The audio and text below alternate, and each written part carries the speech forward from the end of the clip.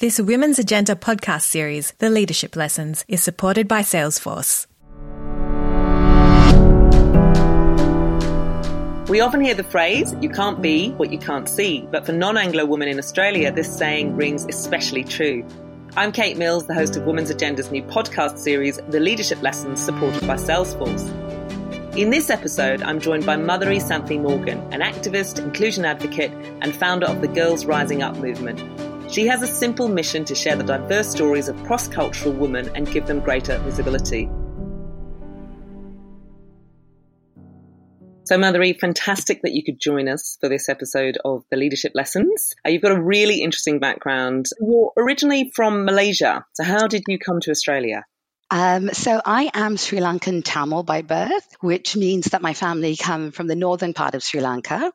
We were colonized by the British, and it was a time where the British were also looking to deploy people of Tamil origin to other colonies. My grandfather was one of them. And I think there was also a rising political tension that was happening at the time between the Sinhalese and the Tamils. So my grandfather moved to Malaya then with the British colony, or with the British, and we grew up there. So my parents were born there and I was born there. And how did you end up in Australia? So I went to university in Perth, which feels like a very long time ago. But in 2007, I was working for a British Global Conference organization. They had over 50 offices worldwide. I worked in a production capacity, which meant that I curated and created the content to do with economics and business in that particular market or sector. I was offered the opportunity to come out to Australia to head up the production division here, and I jumped at the opportunity. So you actually started working with that organisation in KL, Kuala Lumpur, before you moved to Sydney. What did you find the main differences, in terms of working culture when you moved from Kuala Lumpur from Asia to Sydney? I think there were differences in terms of ways of working. In Asia, for example, or in Malaysia, it's always seen to be a good thing to be at your desk till very late hours. It's not a particularly good sort of organization culture, but, these were some of the differences that I saw. Australians, I found, valued work-life balance a lot more, which I thought was a really good thing. But I think one of the key differences was not so much cultural differences, but access. I think socioeconomic factors are a key determinant in your work ethic. The more challenging your lived experiences have been, the more value you attach to the work you do and the more you strive to do your best. And challenging sort of political and socioeconomic conditions tend to be more synonymous with countries that are less developed. So you mean that the Asian experience, it's that issue around access to good quality work? Whether you have access to good quality education, whether you have access to good quality healthcare, I think socioeconomic factors are so key in determining how you then move up that food chain. So you're currently working as the Marketing and Comms Manager at City of Sydney, and I do want to talk about that, but you're also really well known for being the founder of Girls Rising Up. Can you tell me a little bit about that? So Girls Rising Up was a platform that I conceived a couple of years ago. And the inspiration that led to it was a comment that was made by my then 3-year-old daughter. So a bit of context, my daughter is what you call a four-culture kid. She is Malaysian, Sri Lankan, British, Australian. And she looks a lot more like me than my husband. And at 3, she said to me once, "Mama, do the children not want to play with me because I look more like you and not like Daddy?" And everything that I had achieved in life, everything that I had worked for, almost sort of came crashing to my feet like glass. And I was devastated. But I had a choice in that moment. I asked myself, do you want to be devastated by this, or are you going to be part of the change? And that's when I said, what is missing? What are we not seeing? And it came back to the phrase, you can't be what you can't see. And I said, well, why don't we put a positive spin on that and say you can be what you can see? So if that means that I will then find women of a variety of backgrounds and lived experiences and tell their stories, then maybe that's one little step in the direction of having greater representation of the wider society that we live in. Where do you think your daughter picked that up from, like at 3? What do you think she saw or didn't see for that matter? Kate, I hate to say this, but it's becoming an increasingly prevalent issue amongst children at very young ages these days. I think there's a lot to do with media. I think the movies, everywhere you look around you in many places, people don't look like you on TV. Disney princesses don't look like children of color. And I think there's a sense then from a very young age that if you are different, then it's something that people are pulled back from, that people are afraid of. And I'm hearing increasingly more and more stories of children who are experiencing this at a much younger age. And so Girls Rising Up, so essentially it's a platform for different women in order to share their story. How does it work exactly? So really what we do is the idea was to change the narrative and tell the stories of women who had done amazing things in their lives. We interviewed politicians, CEOs, firefighters, you name it, a range of incredible women that we call the Changemaker series, and started to tell their stories, how they overcame their adversity, how they got to where they were going. And the other part of it was we would curate content that appealed to a far greater mass of people that represented people of different backgrounds, etc. Because I think where we need to get to is normalizing the concept of diversity, because diversity is society. Where do you think we are with diversity then? Because, I mean, I hear you, but there's also been a lot of work done on diversity, or certainly that's the appearance. I mean, every large organisation you go into has their diversity policy. It's always something that's, particularly in terms of leaders, it's always something that leaders talk about. Where have we got to and where are we falling down? So I'd say, Kate, for me, the first thing was the vernacular. I really am not a big fan of the word diversity. I don't actually understand what it means outside of an organizational context. And in a forum recently on culture, I asked the question, who exactly am I diverse from? And the answer, as you can imagine, was obvious, white, Anglo-Saxon, heterosexual men. If you then imagine the center of mass that we then orbit around, being that sort of, white Anglo-Saxon heterosexual male, the greater your difference, gender, culture, sexual orientation, your, ability, your barycenter increases exponentially. So the further you're orbiting away from what is seen as being the sort of archetype of a human. And I was also becoming really fed up with being ascribed acronyms. I couldn't even keep up with it.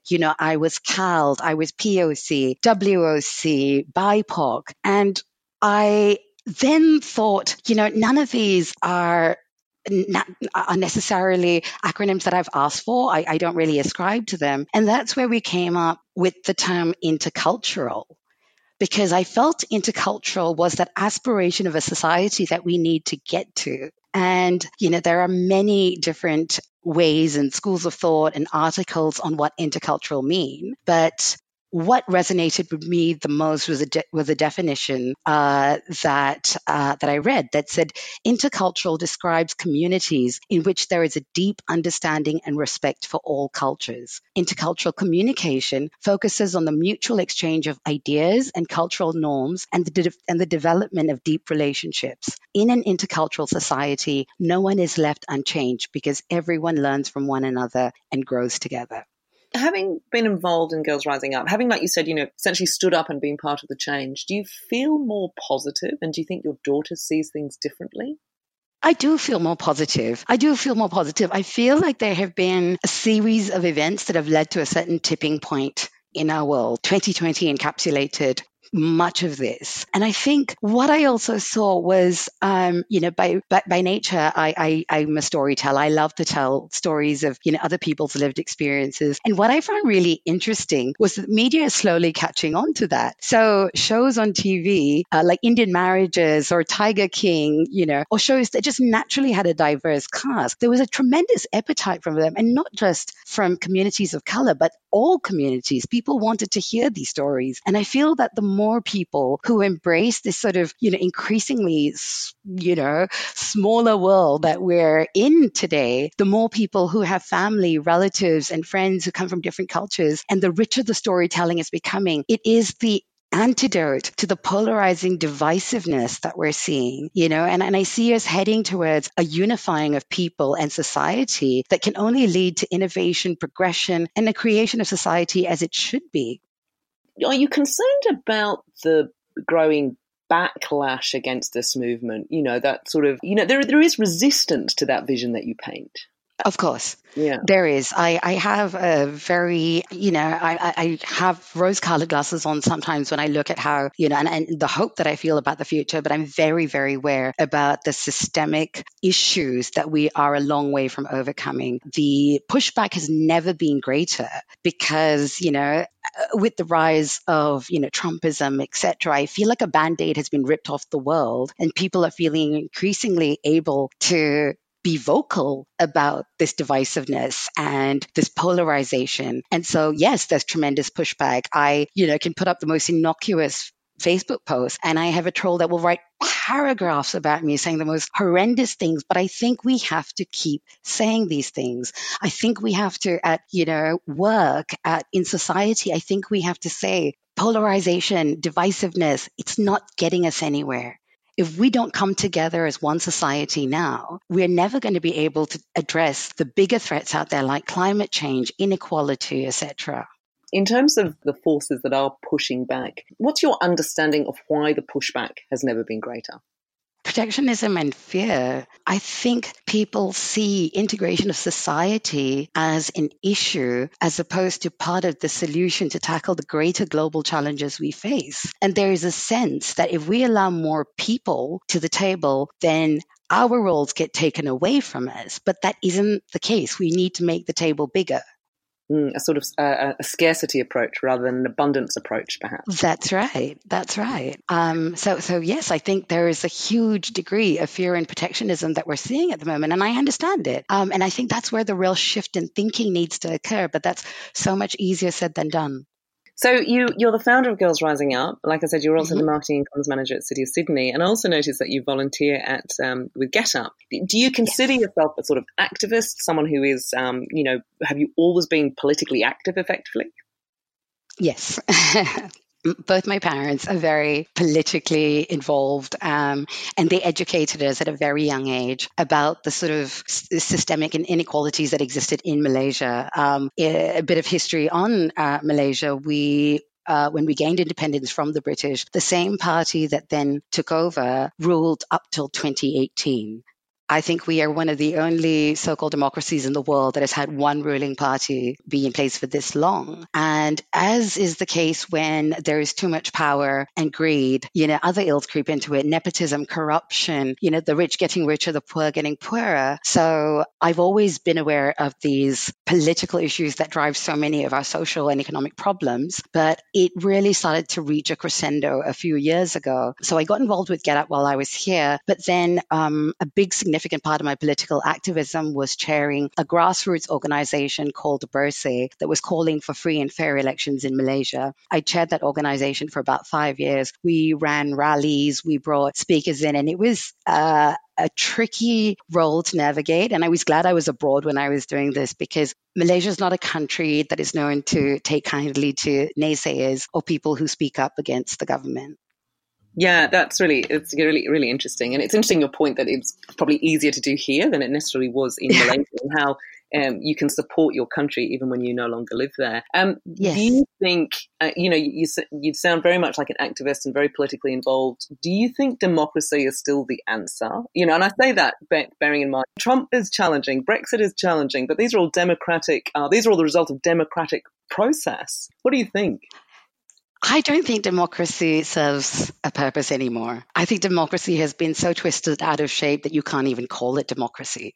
I think it's elitism. I think it is increasingly and quite scarily becoming more and more autocratic. And I go back to the point, the rich and the privileged are becoming richer, and the gap between the haves and the have-nots has never been greater. I think we need to actually break the existing institutions, systems, and structures down to the ground and rebuild them in a way that creates an equitable, fair, progressive society. I mean, there's a level of frustration there, I think. When I look at the sort of democratic politics, what I see is a slightly sclerotic system, resistant to change. So good ideas that have come up, and I'm thinking, for example, of citizen juries, which is something that we've talked about in Australia and they talk about in other countries, but there's no appetite, to sort of even try new things on the fringes of your democratic process so that you could start to see what works and what doesn't work. What do you think? I agree. And I think it goes back to the protectionism thing. We're afraid of the unfamiliar. But what's happening organically is where we're seeing male leadership, and we've got so much evidence around it, around how the COVID pandemic was handled, the rebounding of certain economies. And I don't think it's a coincidence that countries that were led by toxic masculinity, Trump, Boris Johnson, you name it, fared a lot worse than countries like New Zealand. I really resonate with the term the glass cliff, which is, when a job becomes too difficult, you call a woman. And I think what we're seeing now is that the qualities that we need in our leadership are clarity, empathy, collaboration, inclusion, and resilience. And I think because women have experienced this to a larger extent, just in their, everyday challenges, being a woman, I think they embody a lot of this and know how to handle something like this far better than men who don't, and largely men of privilege. There's one thing you said there that I want to pick up on, and it's that idea about, in terms of the political process and where we go from here, is it revolution or evolution? When you said that idea of we need to break everything, yes. That reminded me of Steve Bannon, Trump's advisor, because that's what he said, smash everything. And you get that coming out of the UK as well with people like Dominic Cummings, smash everything. Me personally, I'm more in favour of evolution than I am in revolution. Where do you stand? I'd like to agree with that, Kate, but I haven't seen evolution create significant change. Not in the way that we should be progressing. So it almost feels like we have to be pushed to the brink. That needs to be a revolution. There needs to be a global pandemic for us to stop and reevaluate the way we've been doing things and whether they're serving us. It's an interesting one that, in the end, democracy is a system that, like it or not, has brought a huge amount of blessings to a huge amount of people. Yes. It's scary to think that we might get to the point where we would willingly dismantle a system that has brought so much without knowing what the future holds. I take it from this that you're an optimist. I am an optimist, and I don't feel that we need to dismantle the entire system. I think we need to review and reevaluate, and like any other process, work out what's working and what's not working, and really be able to say, well, if this is the outcome we want to get to, an innovative, inclusive, progressive society where there's greater equality than inequality, then what is going to get us there? You mentioned the pandemic. What's the pandemic meant? What did the pandemic mean for you personally? What kind of changes did it bring around? What kind of insights did you have? At the start of the pandemic, I was moved into a different team where we were responsible for doing all the internal comms on the pandemic. It was very early days. We didn't have a lot of information, but we had to make sure the staff were informed. I was very fortunate in that process to undertake a series of interviews with our frontline workers. So I interviewed the liaison officers for homelessness, childcare workers, depot maintenance workers, and I think it was one of the best pandemic lessons that I learned, because hearing their stories, how they got, 200 odd homeless people into temporary accommodation in something like 3 days. And I remember speaking to the liaison officer for homelessness, and I said, how do you do this every day? You're dealing with the most vulnerable in society. And he said, whether it's a bushfire or a pandemic, our purpose doesn't change. And it really made me reevaluate my pandemic challenges in light of that and work out what was really important to me. And here again, I think the medium of storytelling is so important, because when we hear stories that are different to ours, it opens up our thinking in a way that policy and, other sort of traditional mediums of getting things across aren't doing as effectively. I want to bring this back to female leadership and women in the pandemic, because we mentioned earlier about how it's been a good time for female leadership. Obviously, everyone looks at Jacinda Ardern versus male leadership, if you look at Trump. But at the same time, the pandemic has been worse for women generally than it has been for men, particularly women with children. And I talk from experience with 2 children myself, but also from what I've read. And also the stats that are coming out about the amount of work that women have had to do women with children in particular have had to do during the pandemic. You have 2 young children. I read an interview where you talked of struggle and strive rather than juggle and thrive. So what was your experience? Did your workload increase effectively? Oh, absolutely. And I think that's the nature of being a woman. And it's got its pros and its cons. But I think we are incredibly resilient human beings. And I think when you're forced into a situation like the pandemic, you find almost a superhuman strength to be able to take what's coming your way in a fairly sort of pragmatic, clear. I mean, and that's not to say there isn't a tremendous amount of emotion, etc. You approach it in a quite sort of pragmatic way. To your point about women suffering greatly or greater during the pandemic, this again, historically has always been the case. And I think it is that sort of, suffering that has led us to have this incredible resilience. And so, yes, I think it is a time for feminine leadership. I think because of what we've gone through, we have the goods and the qualities of leadership of the future. So, Mathuri, I am a working mum, 2 kids. I work full time. And so, I said I'd read that comment about struggle and strive rather than juggle and thrive. I sometimes wonder if my daughter will want to do the same as me, to be honest with you. If I talk to my daughter, she thinks I work too hard. Yes. She thinks I'm always working. Those are her words. And I'm often tired, and so I feel as a mother that's like guilt of not having the best for my children. Do you ever think about that for the future generation of women? Do you think they look back on us and think, yeah, they did a great job? Or do you think they'll go in a different direction? I think they'll go in a different direction. These are children that are raised in the age of technology. And I think, even the current generation of young women don't want to work the way we're working at the moment. They don't want to have that sort of working mother type, you're constantly exhausted, you're not being able to give enough as a parent, you're not being able to give enough to work, and you're constantly feeling inadequate. And I think that is another opportunity we have to role model working mothers in a way that future generations will embrace. But what that then means is we have to start breaking down the stigmas of being able to do it all, be it all, and the guilt, shed the guilt and the belief that we have to do everything. I think this is where the domestic roles are starting to change. And I find that very encouraging because men are now increasingly willing to break stereotypes, be the main caregiver. And I think also the pandemic, which has forced some men out of the workforce, it's now becoming a lot less of a stigma for the father to be the main caregiver. Where I think we need the support for that to happen is where we need organizations to continue to be more progressive to enable these shifts. Flexibility of work, paid parental leave for both parents. We need to be looking at, gender pay gaps. And I think that organizations have to understand that domestic dynamics have changed and we need them to continue to create progressive policies that enable parents to take an equal load of work and care. I want to come back to one thing, actually, so that you mentioned then. It's about the male-female domestic dynamic. I was just thinking about it. You've heard of that concept of the female load, in terms of how much time women spend in their head, planning domestic duties. So I can agree with you that on the surface, domestic duties have shifted. Yeah, so there's more male caregiving. I don't think, and I mean, I'm drawing on my own relationship here, obviously. I don't think the female load has shifted. I think women still carry most of that kind of emotional work around families in their head.